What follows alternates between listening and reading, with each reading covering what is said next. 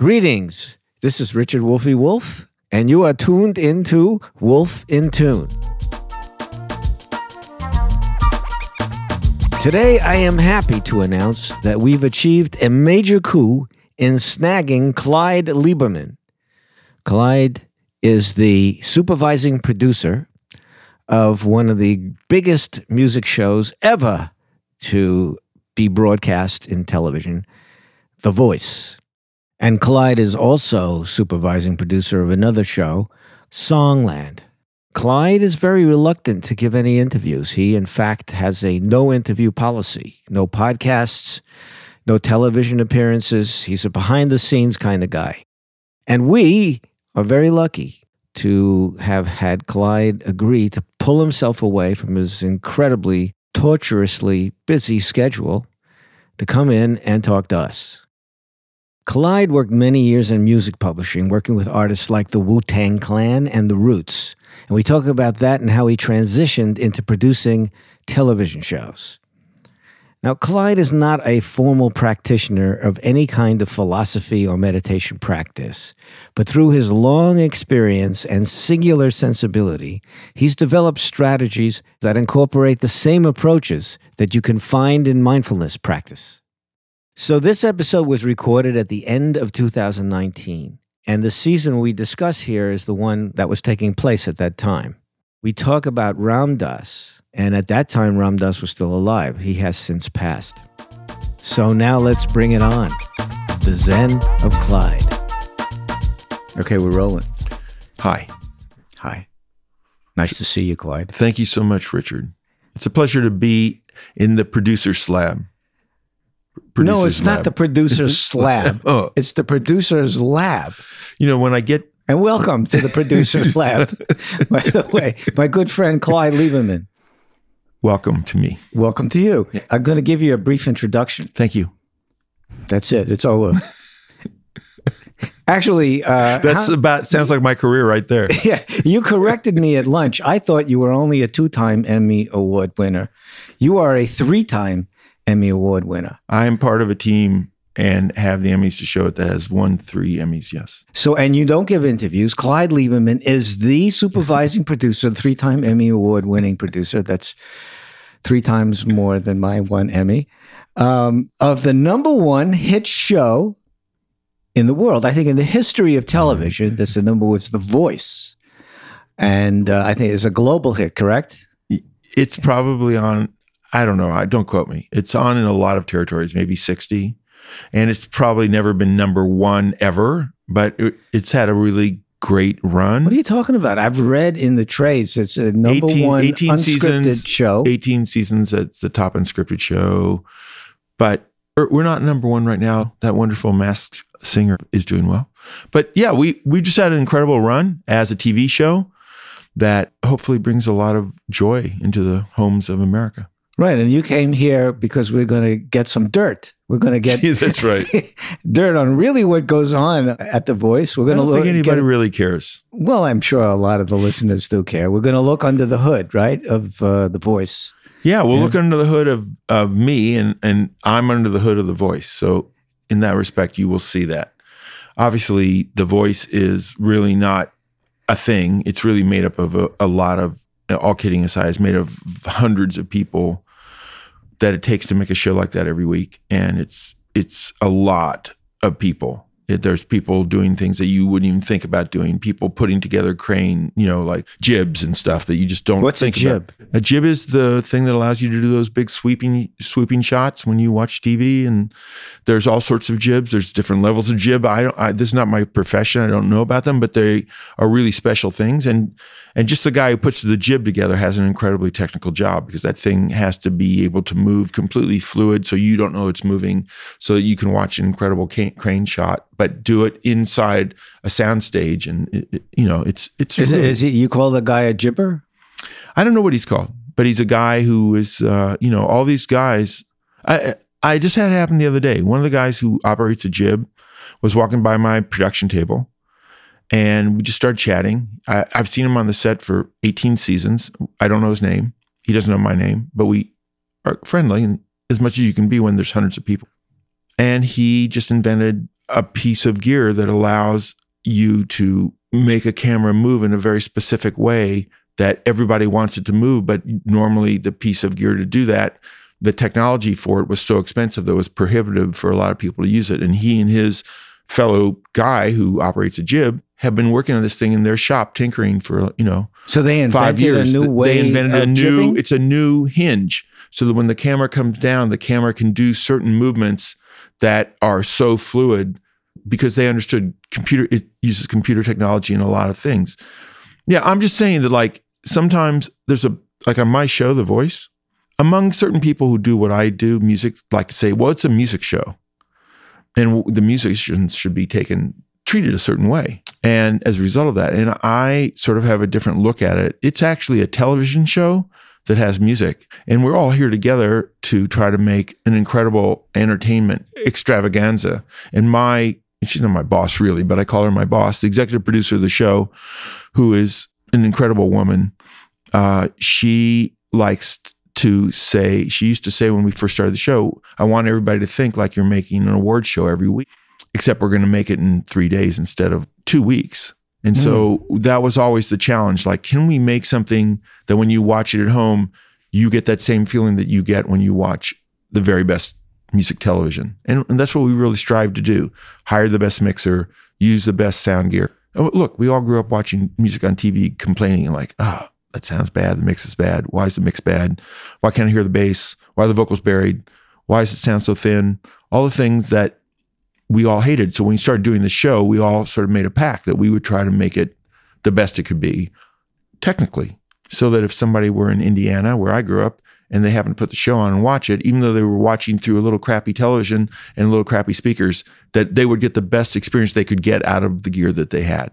And we fought a lot in the beginning. We fought a lot about, does it need to be 5.1? How does 5.1 change stereo? Does anybody really listen to 5.1? Why is the network so concerned about the show being in 5.1 when it's really a stereo experience for most people? But to the technological angle, which I had no idea, it's very interesting. That's just one part of what you're talking about. It's also about the content, right? Yeah. Well, if you're going to talk about The Voice and you're going to really talk about it seriously, you have to talk about, first and foremost, about all the forces at work to make a great TV show. Which are? Well, I'm just going to give you my perspective. Yeah. I've never been an executive producer. I've never been a showrunner. So I see it from my level. And your level is dealing with music, man. My level is that I'm a supervising producer on a TV show who primarily is concerned with music. But I'm involved in scheduling decisions. I'm involved in technology decisions. I'm involved in clearance decisions. All those things go through me. But at the end of the day, I put it under the heading of music. Like if you had a question about music on the show, you would come to me. If you had a question about wardrobe, you'd go to the head of the wardrobe department. It's departmentalized. And what's special about you, because they go with questions to you about music, is because you have an encyclopedic knowledge of music. I mean, that was part of your, originally you wanted to be an archaeologist or something like that? I read books. I grew up in Indiana, and I don't know why, but the first book I remember reading was called All About Archaeology. And I remember the stories in the book to this day. And there was one in particular about a guy whose name I'm going to destroy his name when I say it, but a guy named Heinrich Schliemann, as I remember his name was. It was before archaeology was really even something people studied in college. This is in the 19th century, I think. Anyhow, I remember the story is that he wanted to find the city of Troy. Mm-hmm. And after reading, he read the Iliad, he read the Odyssey as a child, and he was sure that they were real places. And a lot of people said, they're not real places. That's a myth. Right. The book was written by Homer. It's a made-up story. And he refused to accept that. Right. So he went looking for the city of Troy. And he studied it any way he could. Academically, read books, went to where he thought it would be, decided it was in this part of Turkey. I think it's called Ilium or something. It's this very specific part of Turkey based on reading the book, and was convinced that the stories were real. And he eventually found what he thought was the city of Troy, and he dug. And one of the interesting things about the history of cities is that many cities have been built on top of other cities. Right. So like if you go to Rome, there's another Rome below it and another Rome below that, and probably a couple more below it. So Heinrich convinced you to dig. So Schliemann went and he looked and he found it was like 11 cities in this place. And he convinced you to dig in the crates right? Instead of digging into Troy. Is that the connection? My point is that archaeology and music are related. Yes. And that's really clever what you said. In fact, if you think about it, it's probably true. I would read the backs of records like they were hieroglyphics, for sure. Right. Even when I didn't understand what a record producer was, I would note, oh, wow, Shel Tammy, he made this record. Right. He produced it. He must have been involved in some way. Who's Kit Lambert? You know, I mean, those things all were registering in my mind for sure. And the first time I saw The Who was 1965, you know, and just that relationship between what was happening live on stage when you saw a band and what happened when you put on their disc and listened to it. Right. That always was super fascinating to me. So that's the context within which you're operating as the expert on The Voice when people need to know something about the song or the music. Yeah, the context is that when everybody else was doing whatever they were doing, I was listening to music. That's the context. And that I didn't have I determined that I was never going to be a great player. I don't know why I determined that. Probably because I lacked it in the beginning. I probably just lacked the drive to practice as much as it would have required. But you were writing songs, though. I wasn't. Oh no. Okay. I was just a kid in high school playing in in garage bands. Okay. And I tried to learn how to write songs, but once again, I couldn't really see into it. I just didn't. I mean, I listened to the Beatles and I could tell that John and Paul wrote the songs and I was curious about to do it. But I will say, I think it was just more, I didn't wake up every morning and go, I got to write a song right now. I was busy being a kid and playing baseball. But in the back of my mind, nothing fascinated me the way that did. Right. But I was in Indiana and there was really no milieu for me to become a musician. I would have had to be an outlier almost immediately. I would have had to say, I'm going to be a musician, find me a music school, I'm going to study music. But you were interested in the archaeological angle of it. You were reading the backs of records and learning what a producer does, who produced, who engineered, who mixed, who mastered, all who wrote the songs. And as much as you could get that information in those days, it was hard to get. Nothing was more frustrating. You buy a record and it wouldn't have that information on it. That would just, you'd get so angry. And eventually you got into publishing.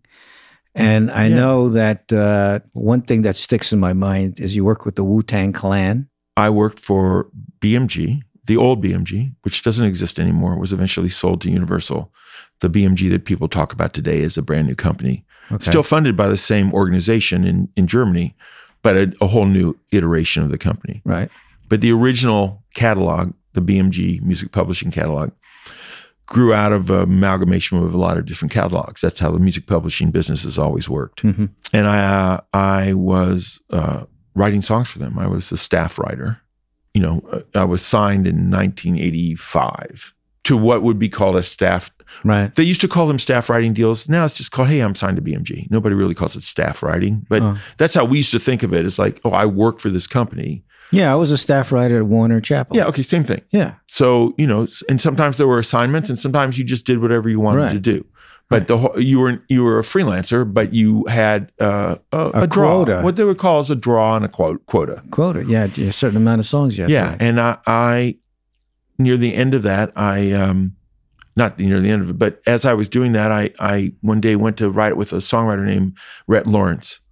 And and he was just, someone said, you should know Rhett Lawrence. And I went to meet him and he played me a record that he was working on. He said, yeah, we should write together, man. Let me tell you this thing I'm working on. And he played me this song that eventually, not the song, but the production that eventually became Vision of Love from Mariah Carey. Mariah Carey, which is the song that launched her. Right. And I said, did you write that? He goes, no, it was written, Mariah Carey wrote it with this guy, Ben Margolis. But I've been asked by the record label, Tommy Mottola, to work on the record. He thinks that I have, cool production chops. And I don't know, I think he might've been making Christian records before that. I'm not really sure what his background was, but that's how I met him. And he was just starting, and I thought, wow, this is a really talented guy. I mean, like, he has it was right at the dawn of digital production, and he was so far advanced in his understanding of what the future of digital production was going to look like.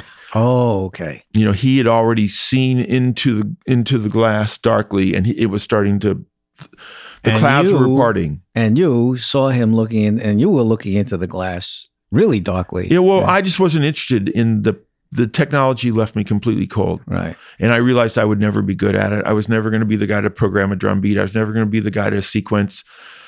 I just wasn't fascinated by it. And I was fascinated by the people who did it. But I realized that to cross over to be able to do it would have meant a big commitment and put me to a place that I didn't feel I was going to be competitive. But this guy was incredibly talented. So the next day I was with my publisher, who was head of the BMG office. He was my publisher. I was his writer. Right. But he was also a person I'd known for years. Right. And I said to him that I met a really talented songwriter. He goes, well, tell me about him. And I told him about it. He goes, well, why don't you sign him? I said, well, what do you mean? He goes, well, why don't you can be a consultant for us. You can still be a songwriter, but you go to him and, bring him into the company. And if you do that, you work with him. And that led to the Wu-Tang Clan. That led me to New York, which is how I met the Wu-Tang Clan.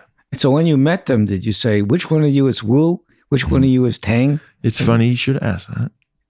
There was a guy named Steve Rifkin. You got to know Steve Rifkin. Yes, I know Steve Rifkin. And he had a company called Lap. Mm-hmm. And he was, once again... It's an RCA, right? It was an RCA company, but originally it was just an independent company. He's a guy named Rich Isaacson ran the company. Okay. Steve's dad was in the music business forever. He was back in the 50s promoting records. I mean, this is a guy who grew up in the old school business when people did weird stuff, Mafia. You know what I'm talking about. Yeah. So not that the mafia is not there now, but I mean, it was really mafia. Yeah. I mean, not that Steve's family was involved in that in any way at all. No. I'm not even saying that. I'm just saying that was going on. Morris Levy, the whole thing was going on.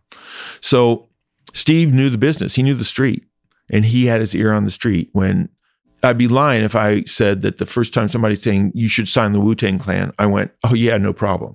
That's not what happened. Steve came to me and he said, this is going to be really big. Mm-hmm. And I said, tell me about it. Mm-hmm. And he said, these guys are making these records. They're selling them out of the trunk of their car in Staten Island. And they're incredible. And you've got to come see it with me. So we went to see them perform. And it was life altering. Right. It threw away every convention. And like art always does when it's exciting. It was just not like anything you'd ever seen before. Right. And that made it immediately, you had to decide right there, am I in with this or do I not get it and I hate it? Mm-hmm. There was no middle ground where you go, yeah, this is pretty cool, but it wasn't like you could critique it. It was like, I either get it and I buy it and I don't care, or I hate it and I'm never going to listen to it again. Right. And it reminded me of being a kid and being in the basement and having our amps on 10 and playing as loud as we could, no matter how bad we were, and having my mom go, what the? But my mom was grateful at least I was in the house playing music and I wasn't out like breaking into cars. So you know what I mean? Like there were a lot of them at that time, right? Do you remember how many people were on stage? Like 8 or 9? I want to say more than that. But I mean, my memory of the moment is vague. What's not vague is my first meeting with RZA, which is absolutely fresh in my mind. Because RZA's a producer of... RZA was I don't want to say the wrong thing because I don't know if this is true, but to us, RZA was the person who stood at the top of the pyramid of the Wu-Tang Clan. Right. You take RZA out of it, it wouldn't have been the Wu-Tang Clan. I don't know if that's true, but that's the way it perceived. Okay. That's the way it felt. Because he was, in many respects, the spokesperson for the Clan. Right. When you met with RZA. Right. It wouldn't have made sense to meet with GZA and Method Man and Raekwon all at one time, Old Dirty Bastard. Yeah, it just wouldn't have made any sense. But you're Old Dirty Bastard. Exactly. I've been waiting all my life to meet you. Yeah. So I just remember RZA, and I've actually told this story really recently. RZA Robert was so obviously one of the smartest individuals I'd ever met. You must have a list somewhere in your pocket of those 20 individuals or 30 or 10 that you met in your life. And you went, oh yeah, I'm in the presence of something pretty special. Okay. And I felt the same way when I met Rich Nichols, who managed The Roots. Richard Nichols was the same guy. His life experience and his intelligence had come to this beautiful place where when you talk to him, you got nothing but pure knowledge. It was awesome. And he brought you The Roots, or you went to him? Once again, you can't leave A&R people out of these stories, because I work for a publishing company.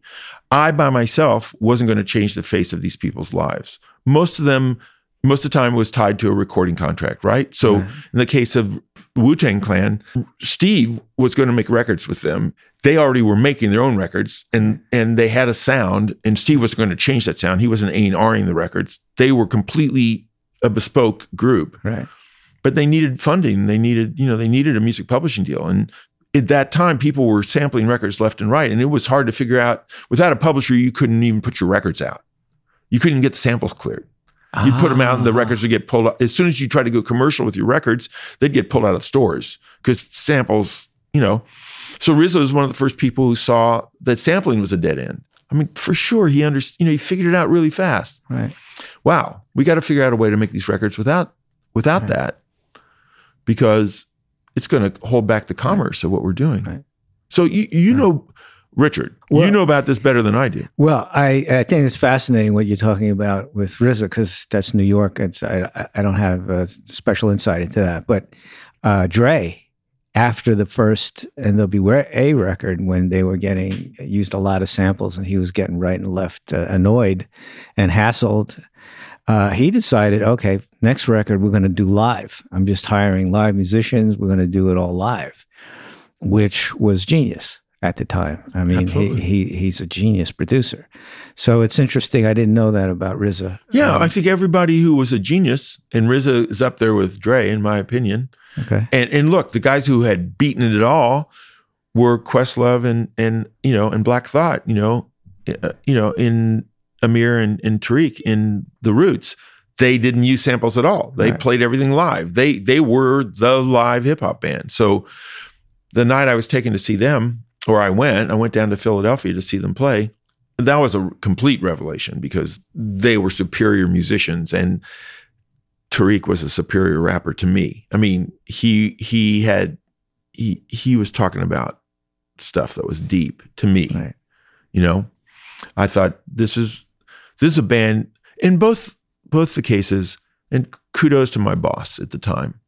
We got involved in those bands knowing we wouldn't necessarily make money immediately, that it would be a slog, but that these were important bands. Well, it's interesting that they needed publisher because they used so many samples. Well, I mean, that's my way of explaining that in the beginning, those songs, you can't just put out a sampled record. It's got to be cleared. Yeah. Well, they did. They tried. A lot of people still do. I mean, they try.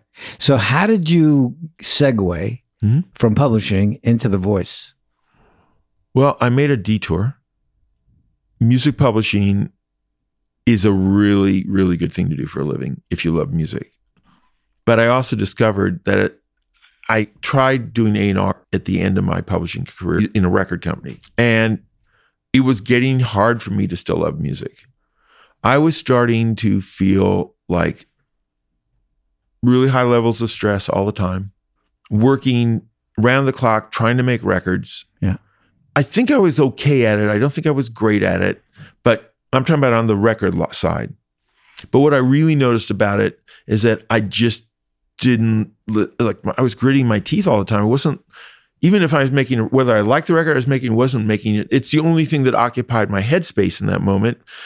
And my enjoyment, that the reason I got into it, the archaeology of it, whatever you want to call it, started to dissipate. And I felt like, wow, this is not really good. This is a lifetime of love that I have back to when I had my first job when I was 14, working on the stage of a concert starring Chuck Berry, and all the way now to all these years later.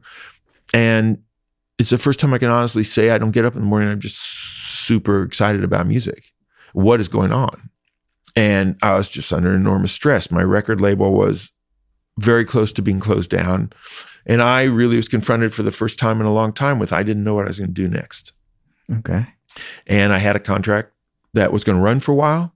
And a really great guy named Tom Sturgis called me the day after our label was closed and we were all fired.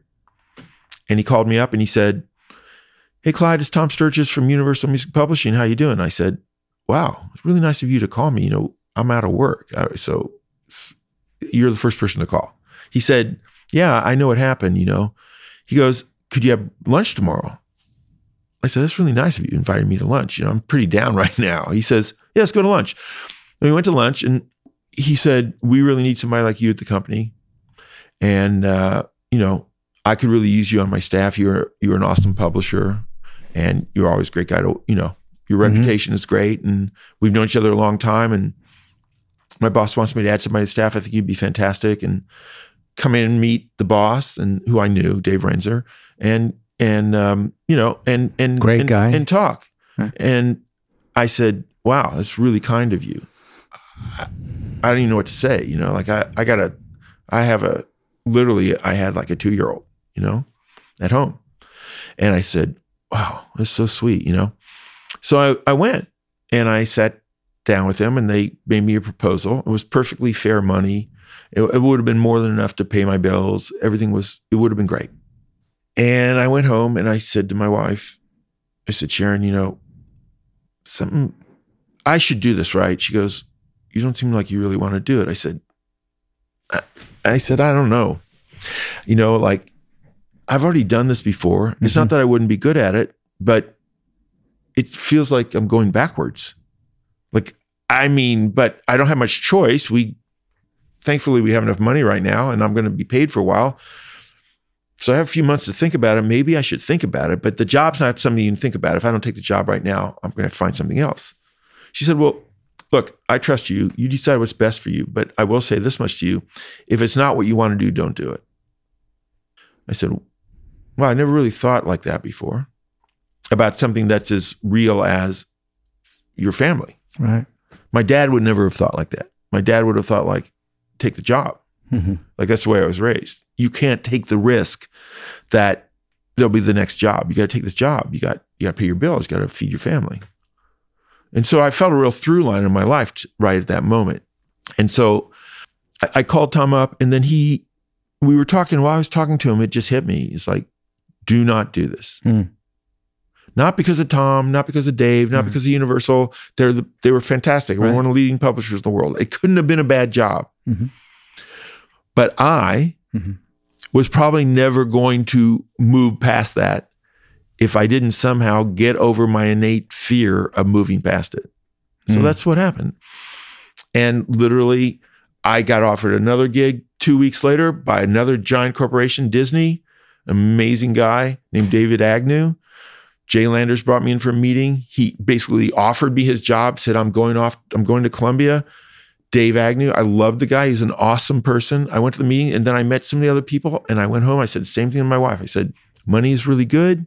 Job's really good, but this is a weird thing to say. It doesn't feel like what I should be doing. Right. She said, well, then don't do it. What happened shortly thereafter is like literally, like everything happened to me in a period of a few weeks. I pulled up to a meeting at Capitol Records. I was so out of it. I'd never been out of work since I'd been a young adult that I left my car running when I got out of it in front. I was parked on Vine. I literally left my car in gear. I got out and smashed in the car in front of me, like smashed the car right in front of me. I was just you talk about mindfulness.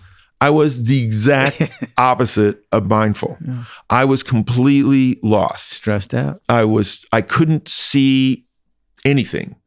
I couldn't put one foot in front of the other. I couldn't even park my car. Yeah. And it probably was the best thing that ever happened to me, but it was also really scary for me because I'm like most people, but certainly I have a version of control, issues. So I had to let it all go because I didn't know where the next job was. I didn't know what I was going to do next. I had no idea, but I just turned down 2 jobs in my own industry. So what does that tell me about myself, And it wasn't like I had other skills. Like I was going to go the next day and start selling paper supplies. Cars. I could have learned to do it, but it wasn't in my mind. So that's where I started. And then somebody called. My wife came home from work. She said, you remember that guy? Remember that girl I used to work with at BMG? Blah, blah, blah. And I said, yeah. She goes, well, her husband is doing a TV show, and they're doing this reality TV show. And they want to talk to somebody about music. They have an idea about a music show, but they don't really know because I said, well, okay, I'll meet anybody. Right now, I'm not working. So what else have I got to do except go to meetings? And that's how it started. I went to one meeting. Oh, wow. And the executive I met said to me, oh, yeah, my wife knows your wife from so-and-so. I said, yeah. And he said, well, look, we're going to make this music show. It's called The Casino. It's a really nice show. It's a reality TV show. I said, what's reality TV? He said, well, it's like Survivor. I said, Survivor? Mhm. I think I know about that. That's that show where the people like live on an island or something. He goes, yeah, we make that show. It's the #1 TV show in America. I said, okay, tell me about this. And I started to learn about it. He goes, we're going to make this new show. It's about a casino in Vegas. And it's about these two guys taking over this casino, and they want to bring back the glory days of the Rat Pack and stuff. And we want to make, contemporary recordings of older songs. He said, well, do you know how to do that? And I lied and said, yes. And that's how it started. I figured it out. That's amazing. You took the risk, and it paid off. Yeah. This is something you and I talk about in your class. Right. It's something we talked about at lunch. It's something you and I talk about ever since we've known each other. What is the purpose of what you do every day? And in my particular case, in that moment, it was a blessing of the highest order that somebody asked me about something that I knew about, but I'd never done. So that gave me an enormous opportunity to channel life experience into something that I was clever enough to see that I had the right knowledge base to do that. Right. And then the only leap of faith it took was getting over my fear that I would fail at doing it, right? Because I knew in my heart that I was always going to be the smartest person in the room in this group of people about what I knew about. So even the times when I didn't know something, I'd be able to hold people at bay long enough to figure it out. And that's what really tipped me off to the fact that I should risk it, was that you always need a moment. I'm like, no, nobody knows everything and nobody gets everything right the first time. And this kind of harkens back to stuff we've talked about in your class, which is, how do you make space? You talked about it as we walked up to the door this morning. Right. How do you make space when you're stressed, when you're uptight, when you can't think straight? What gives you the opportunity? And I've said this in your class. The leader of our voice band, who's one of the best musicians I've ever met, Paul Merkovich, he is a true musical god, as far as I'm concerned. When he gets an inexperienced singer or musician around him, he'll say sometimes, don't worry about it. You have more time between the notes than you think. And I heard him say it like very early on when we first started working together. And it's always been something that I could extrapolate I've taken that into my life and thought about it a lot. That as you get better at something, time slows down. And as time slows down, you have more space. And when you have more space, you make better decisions. You use your knowledge better. You're wiser. And I think that's what, I don't know what music and mindfulness is. I don't meditate, but I certainly am cognizant of the idea that if you listen properly and if you slow things down, you have a better chance of fulfilling your potential. Well, you don't know the formalities of music and mindfulness, but you practice your own version. You have your own Zen. We don't have a term for it yet, but what you're just saying right now in talking about creating space between what's happening and your reaction and your response to what's happening, to have a relationship to your experience rather than being engulfed by it. You're able to do that because of the confidence that you have in your foundation of knowledge in a field where you feel that you have authority because you have more knowledge than other people. But you're also, I think, downplaying a little bit the range of what you have to deal with, because you're not only dealing with musical issues, you're also dealing with personalities. And the personalities may not recognize that you might know more about a certain situation than they do. And you're thrown into situations that have to do with other things besides just music, right? 100%. I mean, that is, in fact, why the job's worth doing. If it was just music, it would have gotten old by now. Managing people is awesome. It's a beautiful feeling. Look, what's the best feeling? If Hannah says to you, Hannah, my co-producer. Hannah, your co-producer who's sitting on the couch. If Right. Hannah were to say to you, you give her a gift at the holidays and she writes you a note and says, you're the best boss, or working with you is great, or I've learned so much working for you. Doesn't that make you feel incredible? I live for that. Exactly. So, at my point in my career and my age, the best thing that happens every day is when somebody who is in my team feels like they grew or had some great experience as a result of being part of the team. That is the best thing. There's no question about it. And it happened yesterday. We gave gifts and stuff, and I got a note when I got home from my right-hand person who basically said, I'm the luckiest person in the world to get to work for you. I mean, it's not the truth, but just that somebody would say that to you, right? It's like, that's a pretty great thing to have said to you. Like, I don't want it to be because she likes me. I want it to be because she feels like she's growing. This opportunity in her life is making her a better person, a better potential colleague, and all those things. I'm not trying to be nice to her. I'm trying to be her boss. But at the same time, the personal part of it really leaks into it, right? So this is one of the tricks about it. That's why I probably didn't become a famous business person. I get lost in the human part of it pretty significantly. Yeah, you do. I mean, the reason I love to have that's what I like. Yeah. And the reason I love to have you in the class and I love knowing you is because you're one of the few people that I know. I mean, there's more than one, right, but your nature is very compassionate and ethical, and you have a lot of integrity, and you care about people. And you may not, again, practice formally mindfulness, but the consequences of having a practice of mindfulness, you incarnate. Practices like being kind to people, being honest to people, and your priorities. So doing something, turning down gigs if they're going to compromise your principles.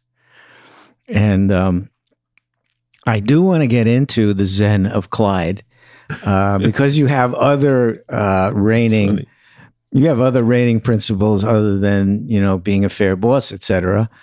You are in a job producing this show with all these people, the talent. Oh, yeah. We have I have incredible opportunities. And I get to work with Gwen Stefani. I mean, like, believe me when I tell you, she is an amazing person.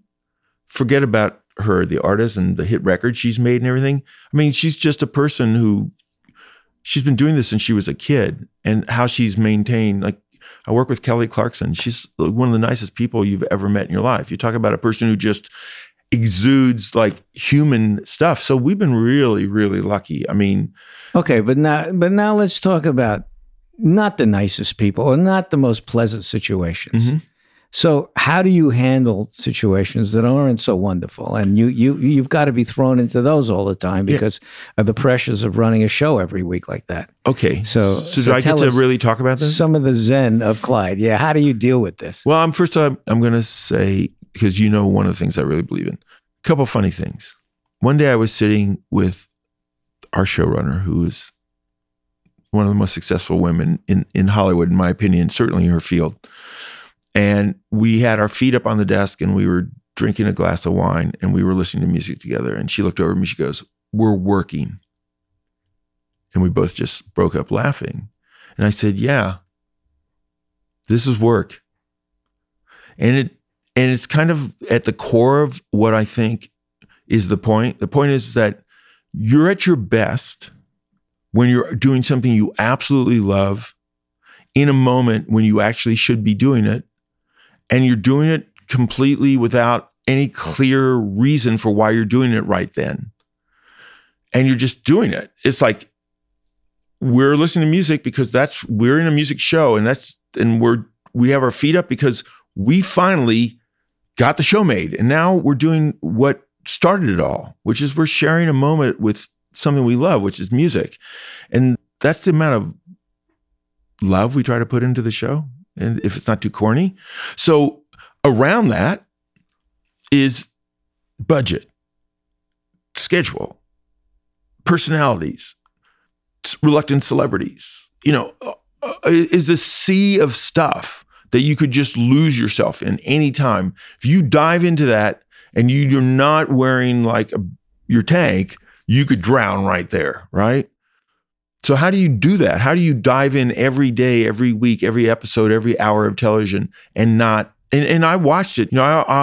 So how do you do it? I'm suspended on the edge of my chair. Well, the first thing is that you try not to always react. The two things we really talk about a lot. Sometimes we try to do nothing when it seems like something needs to happen.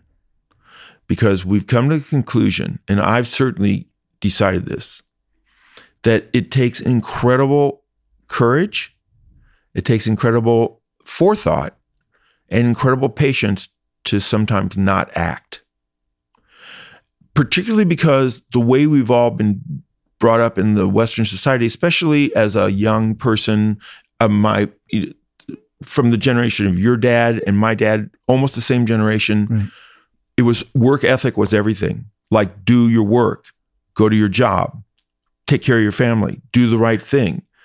And it never dawned on me until later that there was another element to that, which is don't react. Don't immediately take the bait. Don't always listen to the story and believe it at face value. Take a second. Just like we were talking about music, there's more time than you think. If you're really pure, if you're really paying attention, there's a little bit more time than you think. Step back. The best action is not the first action.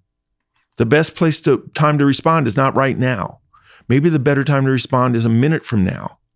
And in that minute, in that space, the molecules are going to do something different than they're doing right now, because right now they're very hot and on fire, but they might start to cool off. And maybe nothing is the right action. So yeah, we really believe in that. I really believe in it. I've tried to use it in parenting. I've tried to learn that when something's really, really, trying to help her understand, like, don't walk into your exam until you've stopped and given yourself the space to be there. Like, don't just run in there full of your stress, your anxiety. Even if all you get is 2 minutes, breathe. I mean, like, it sounds so silly, but it's so true. So we try to apply that to the show. And then the second part of it is the power of no, which I've talked about in every class you and I have ever done together. Mm-hmm. And the power of no seems before obvious. Before we get into the power of no, I'm sorry. Sorry. That's just a beautiful conclusion about stepping back, pausing, hit the pause button, right? And have that space between you and don't react automatically like you habitually do and all that stuff. You came to it just through wisdom, through life experience. Or I was beaten down into realizing that I had too many.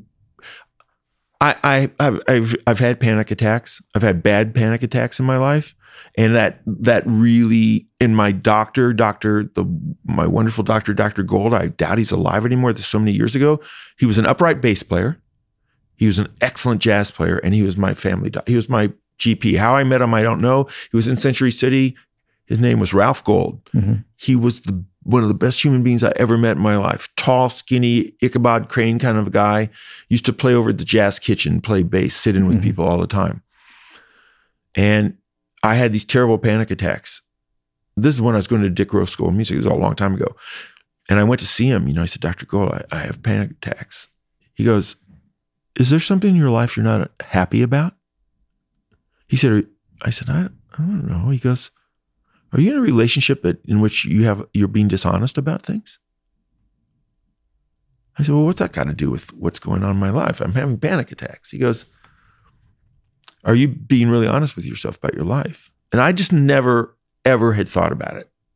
I never equated my mental health to that particular thing. Like, am I being honest? Am I telling the truth to myself about what I'm doing? Or am I just managing to get around the side of the denial? Is it just me in the denial, kind of like going, around the sides? Am I really looking right into the center of it and admitting that I don't like that, but I keep doing it? Or that person in my life shouldn't be in my life, but I let them be in my life anyhow because I can manage it. It's okay. So that's the first time I ever got tipped off to this. And yeah, it goes all the way back to that. So in the moment of the show, I try to remember those things. So I paid my dues just like everybody else did, to get to at least some awareness that you can't react all the time. Your first move can't always be, get me the fire extinguisher. Yeah, maybe there's no fire. Yeah. Maybe it's not a fire at all. Maybe it's just somebody lit a match. And that happens a lot in my world, because that is a big part of my job.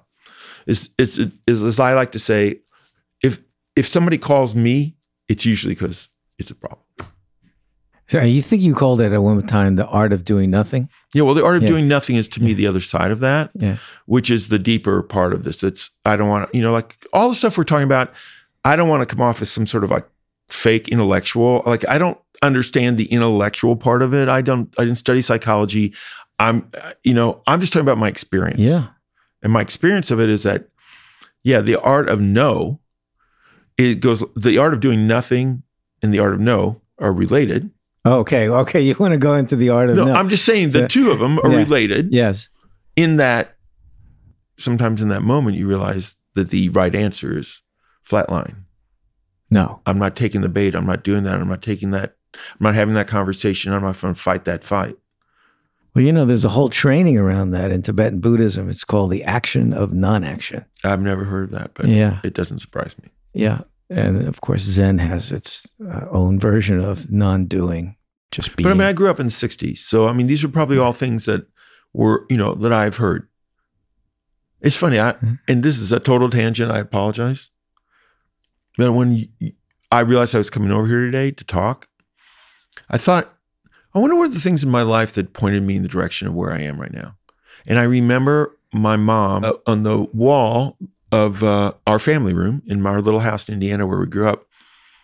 There was a poster of that. Remember that famous poster, Hate Ashbury? It's like the corner of Hate and Ashbury. So that poster was up there. Now my mom she didn't smoke pot or wasn't unusual in any way. But it dawned on me today, driving over here, that poster, which my mom put up there in like 1968, 69, really spoke volumes about my relationship with my mom. A lot of what I've done in my life is a reaction to what I think is my awareness that my mom was probably the freest spirit person I knew. Of all the people I grew up with in Indiana, my mom was the most truly a free spirit. What that meant in those days, what my mom would call a free spirit, which nobody really uses that expression today, I don't think very much. Mm-hmm. But in the 60s, married, 2 kids, living in a small house in Indianapolis, my dad, a working dad, mom, stay-at-home mom. Then she got her first job. She started working. She worked as a young woman, of course. Now she was working 3 days a week. And I think what I realize now, that poster wasn't for me. That was for her. That was my mom's way of saying to herself, there's more. She was fascinated with hippies. Janis Joplin was like her favorite. She thought Janis Joplin spoke volumes about the experience of being a woman and not being tied down to the plan as it would be in the 50s and 60s in America, So I'm sorry it was a digression, but it is a digression related to how I got to where I think I am, which is I think that was really the message to me. I think my mom was subtly saying to me, the same way when I decided to quit college, my mom never picked up the phone ever and called and said, you should go back to college. Not once. She never said a word. She just said, it'll be okay. Do what you want. You don't want to go to college? Don't go to college. You want to live in Guatemala for 2 years? Live in Guatemala for 2 years. So some of that kind of acceptance, open-heartedness rubbed off on you. I think a lot of it, and it was the age in which we grew up, Baba Ram Dass, Be Here Now, all these things. You heard the expressions all the time, and you had to, because I wasn't really an Eastern philosophy guy, I didn't practice the Tao, I didn't really understand the I Ching, I would just hear the slogans, and then the slogans became part of my life, and then I had to figure out what they meant, right? Which is what it's all about. Like, Be Here Now is a wonderful slogan. It means something, right? Yeah. Yeah. You know who Baba Ram Dass is. Of course I know Ram Dass. I mean, so, those things were everywhere when we were kids. They were plastered everywhere. On the side of your cigarette papers that you rolled your joints with. But you had to go through the Wu-Tang Clan to get to that point. Well, I think it became a reality for you. I will say, and I don't want to make more evidence because it sounds almost wrong to say it, but when I met RZA was a really important time in my life because music was changing. But what was mostly changing is that the culture of hip hop, which you were involved in the seminal moments of the culture of hip hop. That's right. I'm an OG. You're an OG for real. And so that was my window in. Up until that time, I was a rock and roll pop guy. And when I met Wu-Tang Clan, I met RZA, it was an eye opener. it was like you were missing a whole part of music and the culture. You're just dead to it. I mean, I thought the last time I listened to spoken word music was Dead Poets. You know what I mean? Last Poets, like in 1968. They were great. They were very important. So, I mean, they're very important, right? Yeah. I was not an aficionado of current hip hop in 1991, 92 when I moved to New York. I knew it existed. I understood it. I listened to the records. Was MC Light already making records by then? Oh, yeah. Yeah, right. So I knew there were hits, Yeah. but I didn't understand anything about how the music was made, the culture. I just didn't. I was out here in LA making pop records, and it wasn't my world, But now I want to cycle back to something we were talking about, getting under the hood. You mentioned a few minutes ago reluctant celebrities. So how do you deal with a reluctant celebrity? Is the celebrity reluctant because they don't want to do what you want them to do? The first thing I have to say, and I say this all the time, I'm going to say it right now. I work in a business that's completely driven by stars. And I have the utmost respect for stars for a very specific reason. And I remember a friend of mine who worked for Madonna saying that Madonna was an incredibly hard boss, that she really drove people to excel at their jobs all the time. And the demands were real. And I thought about that and I thought, Madonna is giving work to hundreds of people. This is, of course, at the height of her career, maybe even 500 people a year, 1,000. I don't know how many people, when you think about the record label and all the people were making their living on the back of this one woman. Her stardom was driving tours and record sales and merchandise and wardrobe people and background singers and all these people. And that helped me. Like then I understood. And I still feel that way about the business. The business is driven by stars. You take the stars away from our business, this all ends. All of it. Done. Toast. Nobody cares. We are in an industry that's driven by stars. Does that justify stars mistreating people? Of course not. That's actually what I figure we're going to talk about, which is it doesn't justify anything. But it's important to remember that that's the industry we're in. We're in an industry in which you write music for TV. The TV show has a star. Take the stars out of the TV show, the show is not a show, it's just a TV thing. Put stars in it and people watch it. Those people, sometimes the stars weren't famous, they become famous from being on the show, but eventually the stars are what people want. For whatever reason, it's not I'm not judging it on any level. Right. So, there are people I've met in my career who have an uncanny ability to communicate with stars. An uncanny ability. And they know instinctively how to do that. And when I started The Voice, I was pretty good at it. And I've become better at it. And a lot of it stems from the ability to tell the truth. And so what being on The Voice has helped me do the most is learn to be truthful. You start out, how does truth come into your life? You start out by being true to yourself. That's really hard. If you get over that particular bridge, you can pretty much from there see the course and understand it. But by the way, some people listening to this might be cynical about what you're saying about telling the truth. Yeah.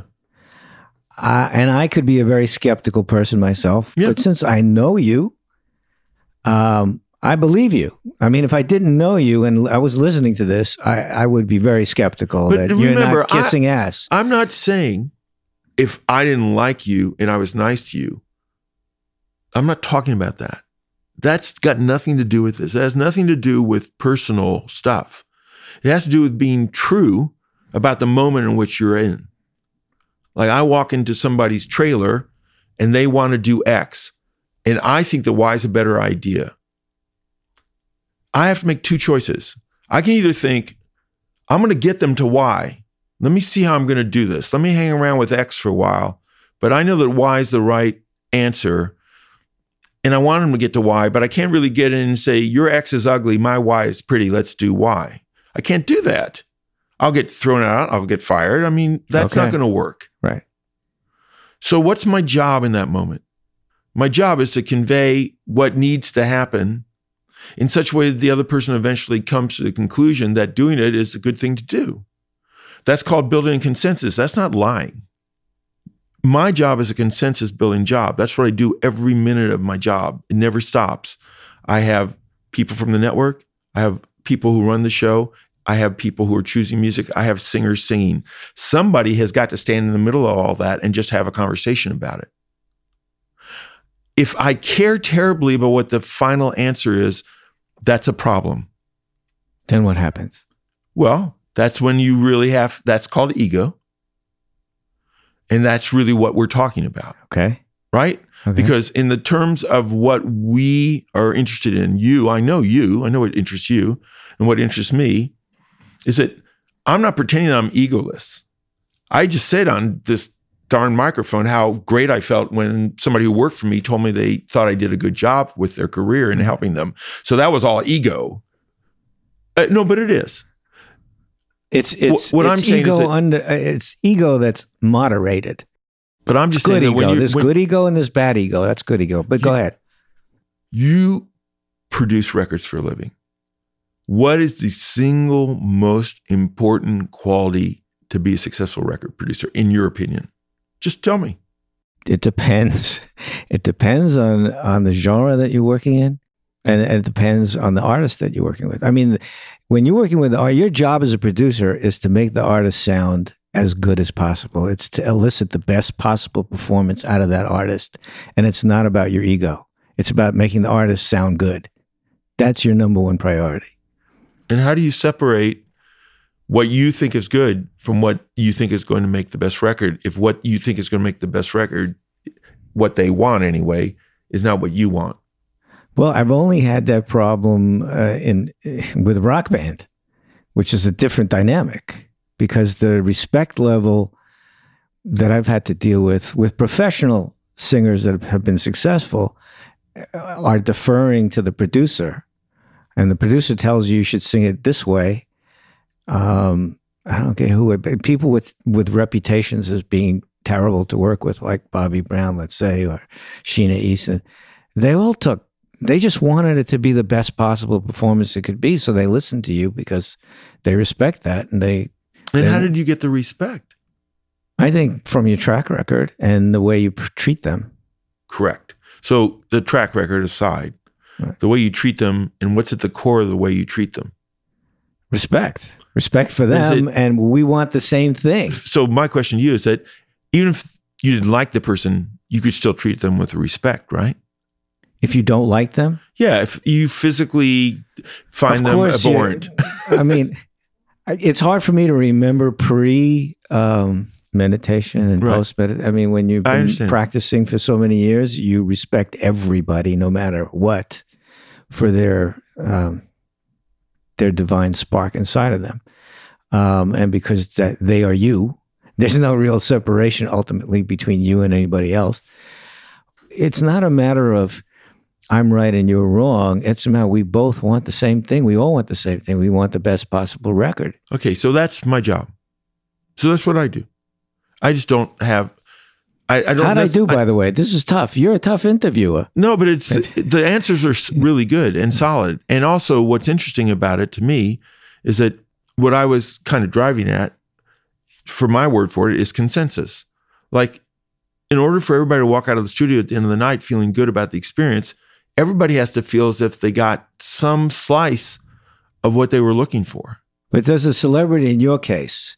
First of all, you're dealing with a lot more people than producer and artist or producer. Because even if you're producing a group... But I deal with them as individuals. I don't really deal with them as a group. I was just going to say, when you're producing a group, it could be like, five people in a group. You're dealing with one at a time.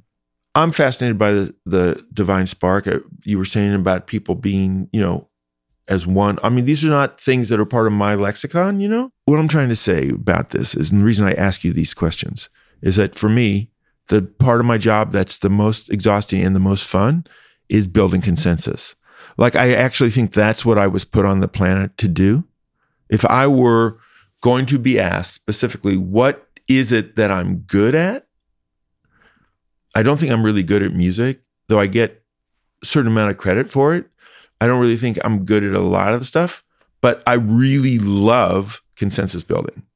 Like, I love the idea that I can be in a room with 3 or 4 people with disparate ideas And I can help facilitate everybody arriving at a place where when everybody walks out of the room, they feel better. And how do you do that? I actually really like human beings, and it is important. I have this sense that there are people who don't like human beings as much as I do. And I think that's when somebody says to me, like, you're compassionate. You called me compassionate. Right. I don't think I'm particularly compassionate. I think I just like people. So, and it's funny because I'm also can be very shy. So when I come into that situation, I tend to come in liking people, but I'm also kind of shy. I don't tend to walk into the room with very much ego. So I tend to walk in the room and sort of sit in the corner for a while. But I seem to have this other ability to appear as if I'm happy to be there with those people. So because I need time to feel secure in the moment. It's weird. It's just how I am. So in the course of doing that, I've learned to listen better. My biggest problem was that I love to talk, but I wasn't necessarily a great listener.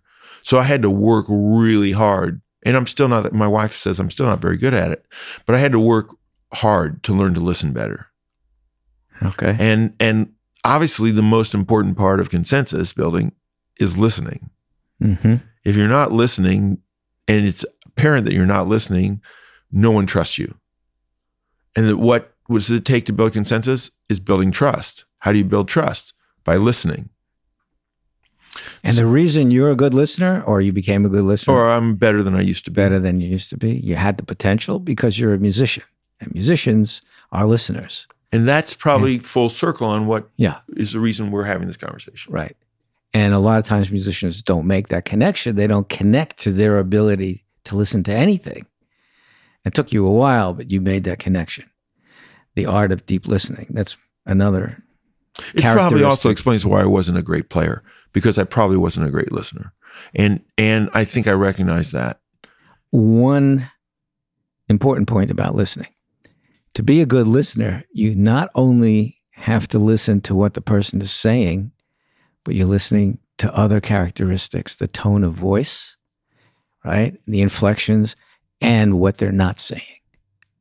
So that's a practice and an art that you've been able to adapt. Yes, I'm better at knowing what they're not saying than listening to what they're saying.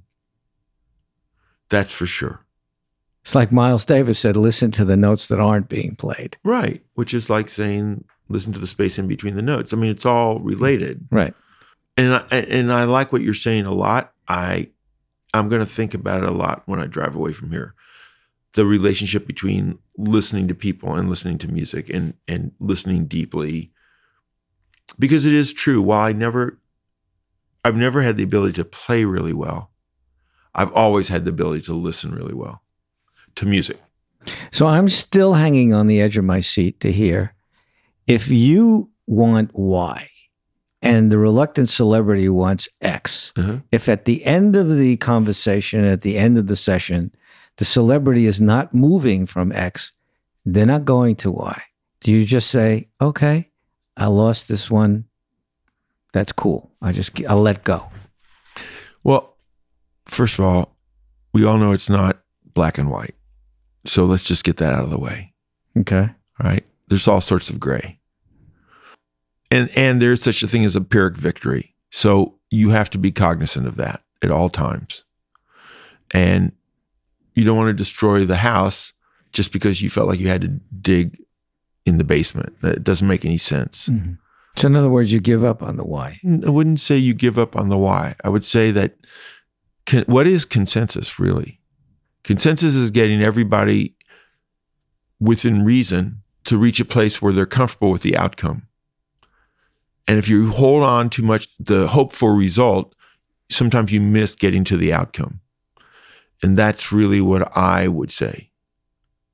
Like, you can walk into a meeting absolutely sure you're right and walk out of that meeting and realize that you were wrong.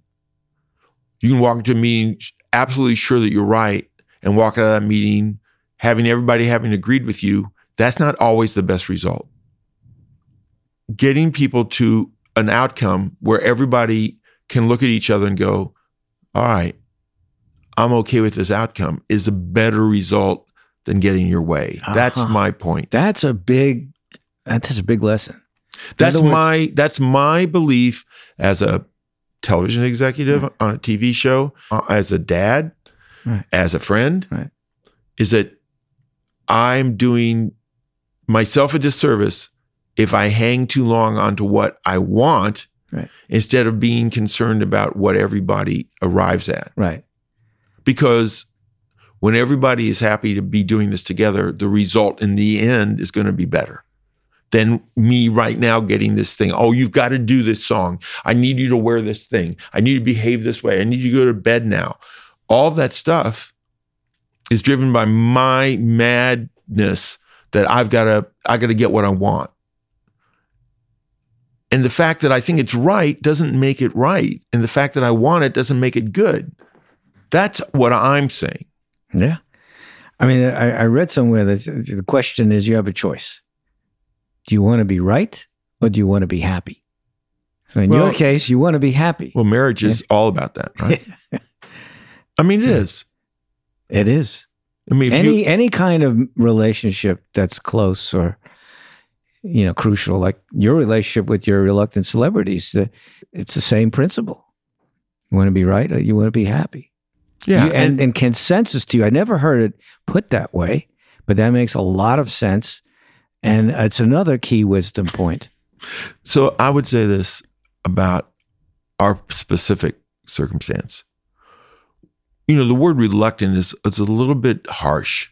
I'm going to rephrase it because I said it jokingly, and now we're sort of. I'm saying it jokingly too. I know, but I don't want. I want to be clear about what I'm saying. You can hardly expect people to want to do everything that you ask them to do. And in TV, there's more of that than you can imagine. We want you to be over there. We want you to say this. We want you to behave like this. And that's a lot to ask of people who are already famous. It's understandable that everybody doesn't jump up and go, yes, sir, I'm going to do that right now. They're stars. They have things that they're concerned about, that are right things to concern about, their image, the way they're perceived. That's how they make their living. So all I'm talking about really is not so much reluctance as it is they have an opinion, and I'm tasked with helping them see that there's another way to do it, and that getting them to get to that place is part of my task. And that it isn't so much what I want, it's what's best for the show. Okay, so if you know this is best for the show, why? And they don't want to do why, even though you know it's best for the show, then what do you do? That's a really difficult question to answer properly, because there's a certain amount of trial and error.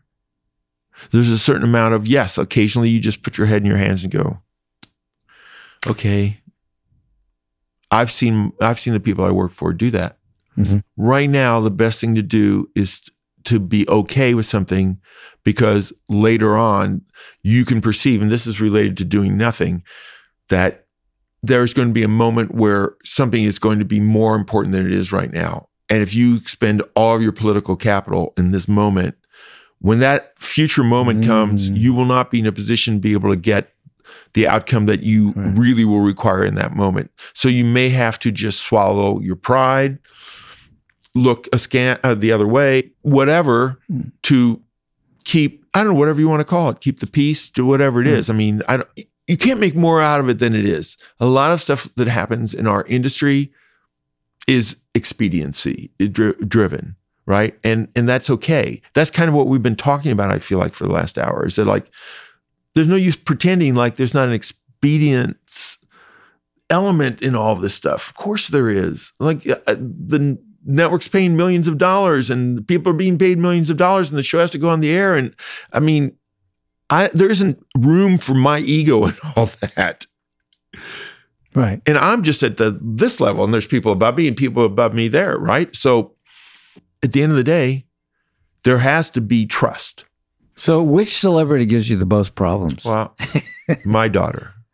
Your daughter gives, well, second to your daughter, which celebrity is just the hardest to work with? That's obviously not a question I'm going to answer. Okay. What do they call this? The lightning round? So who's the worst singer that ever was on The Voice? What is wrong with you? Okay. Tell us how exactly The Voice is fixed. Wait, how do they fix this contest? Okay, let's say I want to get on The Voice. What advice would you give to me? Besides, I should have a good voice. The first thing I would get, if you want to get on The Voice, the first thing I would tell you is don't go around saying to people the voice is fixed. That would be mean. Okay, well, okay. Let's say I want to get on The Voice. By the way, yeah, it's not. Of course, it's not. The people are voting for it, right? They text. No. Believe me, it's so fairness is such a huge part of our job. It's so crazy. It's a big thing, like SEC level thing. You have to be.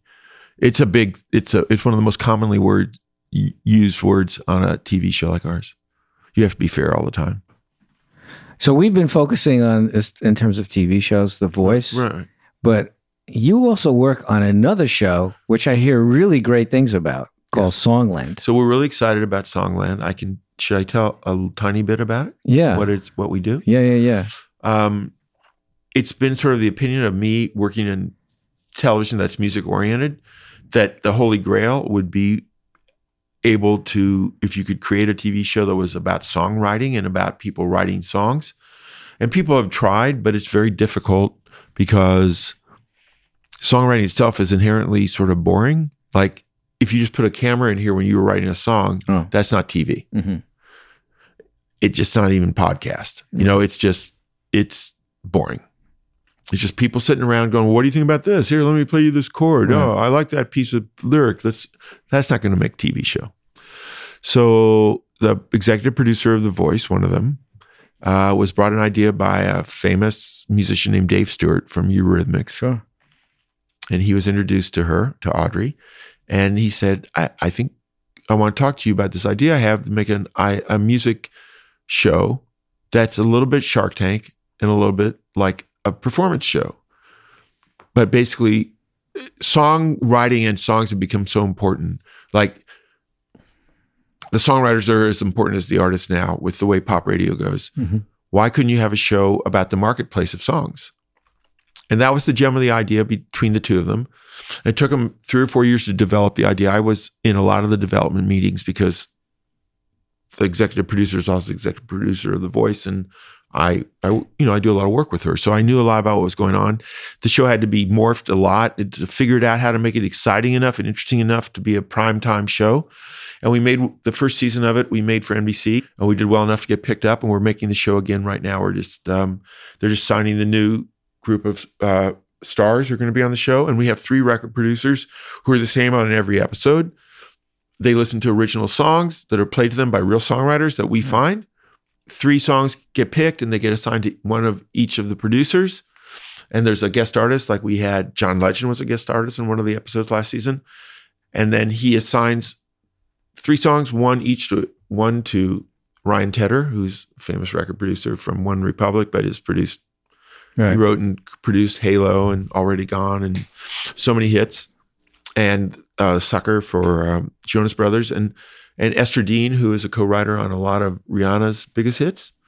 And Shane McAnally, who's probably the hottest songwriter, certainly one of the hottest songwriters in Nashville right now. He's a huge guy, writes a lot of Casey Musgraves, Old Dominion hits. He's a big writer-producer. They sit in the panel, they listen to the songs, and then they each get assigned a song, then they go away and they make a version of the song. They rewrite it, they produce a demo, and when we come back in, the artist performs that demo with a band and the backing track, and the guest artist picks one of the songs to record for his or her next recording. Yeah, somebody told me It's really cool. It's really fun, and the looks on people's face who aren't in our industry when we're shooting, and they hear people talking about how music is written and how people think about music. Mm-hmm. It's a revelation to people. Like if you came, you would find it fascinating, which is not something I would say about The Voice. You mean if I was on the show? No, if you just came and visited me. Oh, you're going to invite me to be on the stop show? by any time. Oh, terrific. But I'm saying if you were sitting there and listening to them dissect a piece of music and why the song's good and what's wrong with the song and how to make it better, you would enjoy it. It's what you do. It's the same way you decide. Like, should the bass line do this? Oh, I see what you're saying. I'd identify with the process. Heavily. Uh-huh. Well, now I heard somebody told me, another songwriter that came in here to write, they said, the song that won or something is a really good song. and they really enjoy it. It's a really, really good song. I really like that song. But they wrote it like it's a professional songwriters that are writing it, right? They're semi-professionals who come in, are not yet established people, right? So they come in with their song and they play it, and then they go into a studio and they co-write with these established people, right, so that the new version is up to the next level, or else the show wouldn't work. Right. But my question is, you've got this incredible workload on The Voice. Mm-hmm. When you're working in TV. Don't ask me how we're going to do them at the same time, because I have no idea. But it's going to happen. In fact, I came here today to speak with you on your My Music and Mindfulness podcast instead of being at my office going to a 2-hour song meeting for Songland. And I told them that I could not do that because I had a prior commitment to you. And I wasn't going to drop my commitment. I'm very grateful. Well, don't be grateful, but I'm just telling you. I am grateful because I don't know how we're going to do it all. I learned so much, and this is amazing to me. The Zen of Clyde. I mean, this is a whole religion, and it's not a religion. People. And I love. I'm just one. The fact that you are an example. Trying to survive. You prove that. This is very important to me. We talked about what's important to us. It's important to me that there's somebody who's as successful as you are, who's not a celebrity, but should be, who's working on the number. I don't care what you say. I've always heard it was the number one show in the world. And yet, obviously, you have the wisdom in order to manage everything you need to manage and be successful, and are willing to share that wisdom. But you are a ethical, honest person that cares about people. And I just want to show the world that it's possible to be successful in music and also be a good person at the same time. Well, I liked what you said to me when I first asked you about what your book was about. You probably say lots of different stuff, but you told me that a lot of people who play music for a living and are in music for a living and do music for a living live under a lot of performance anxiety.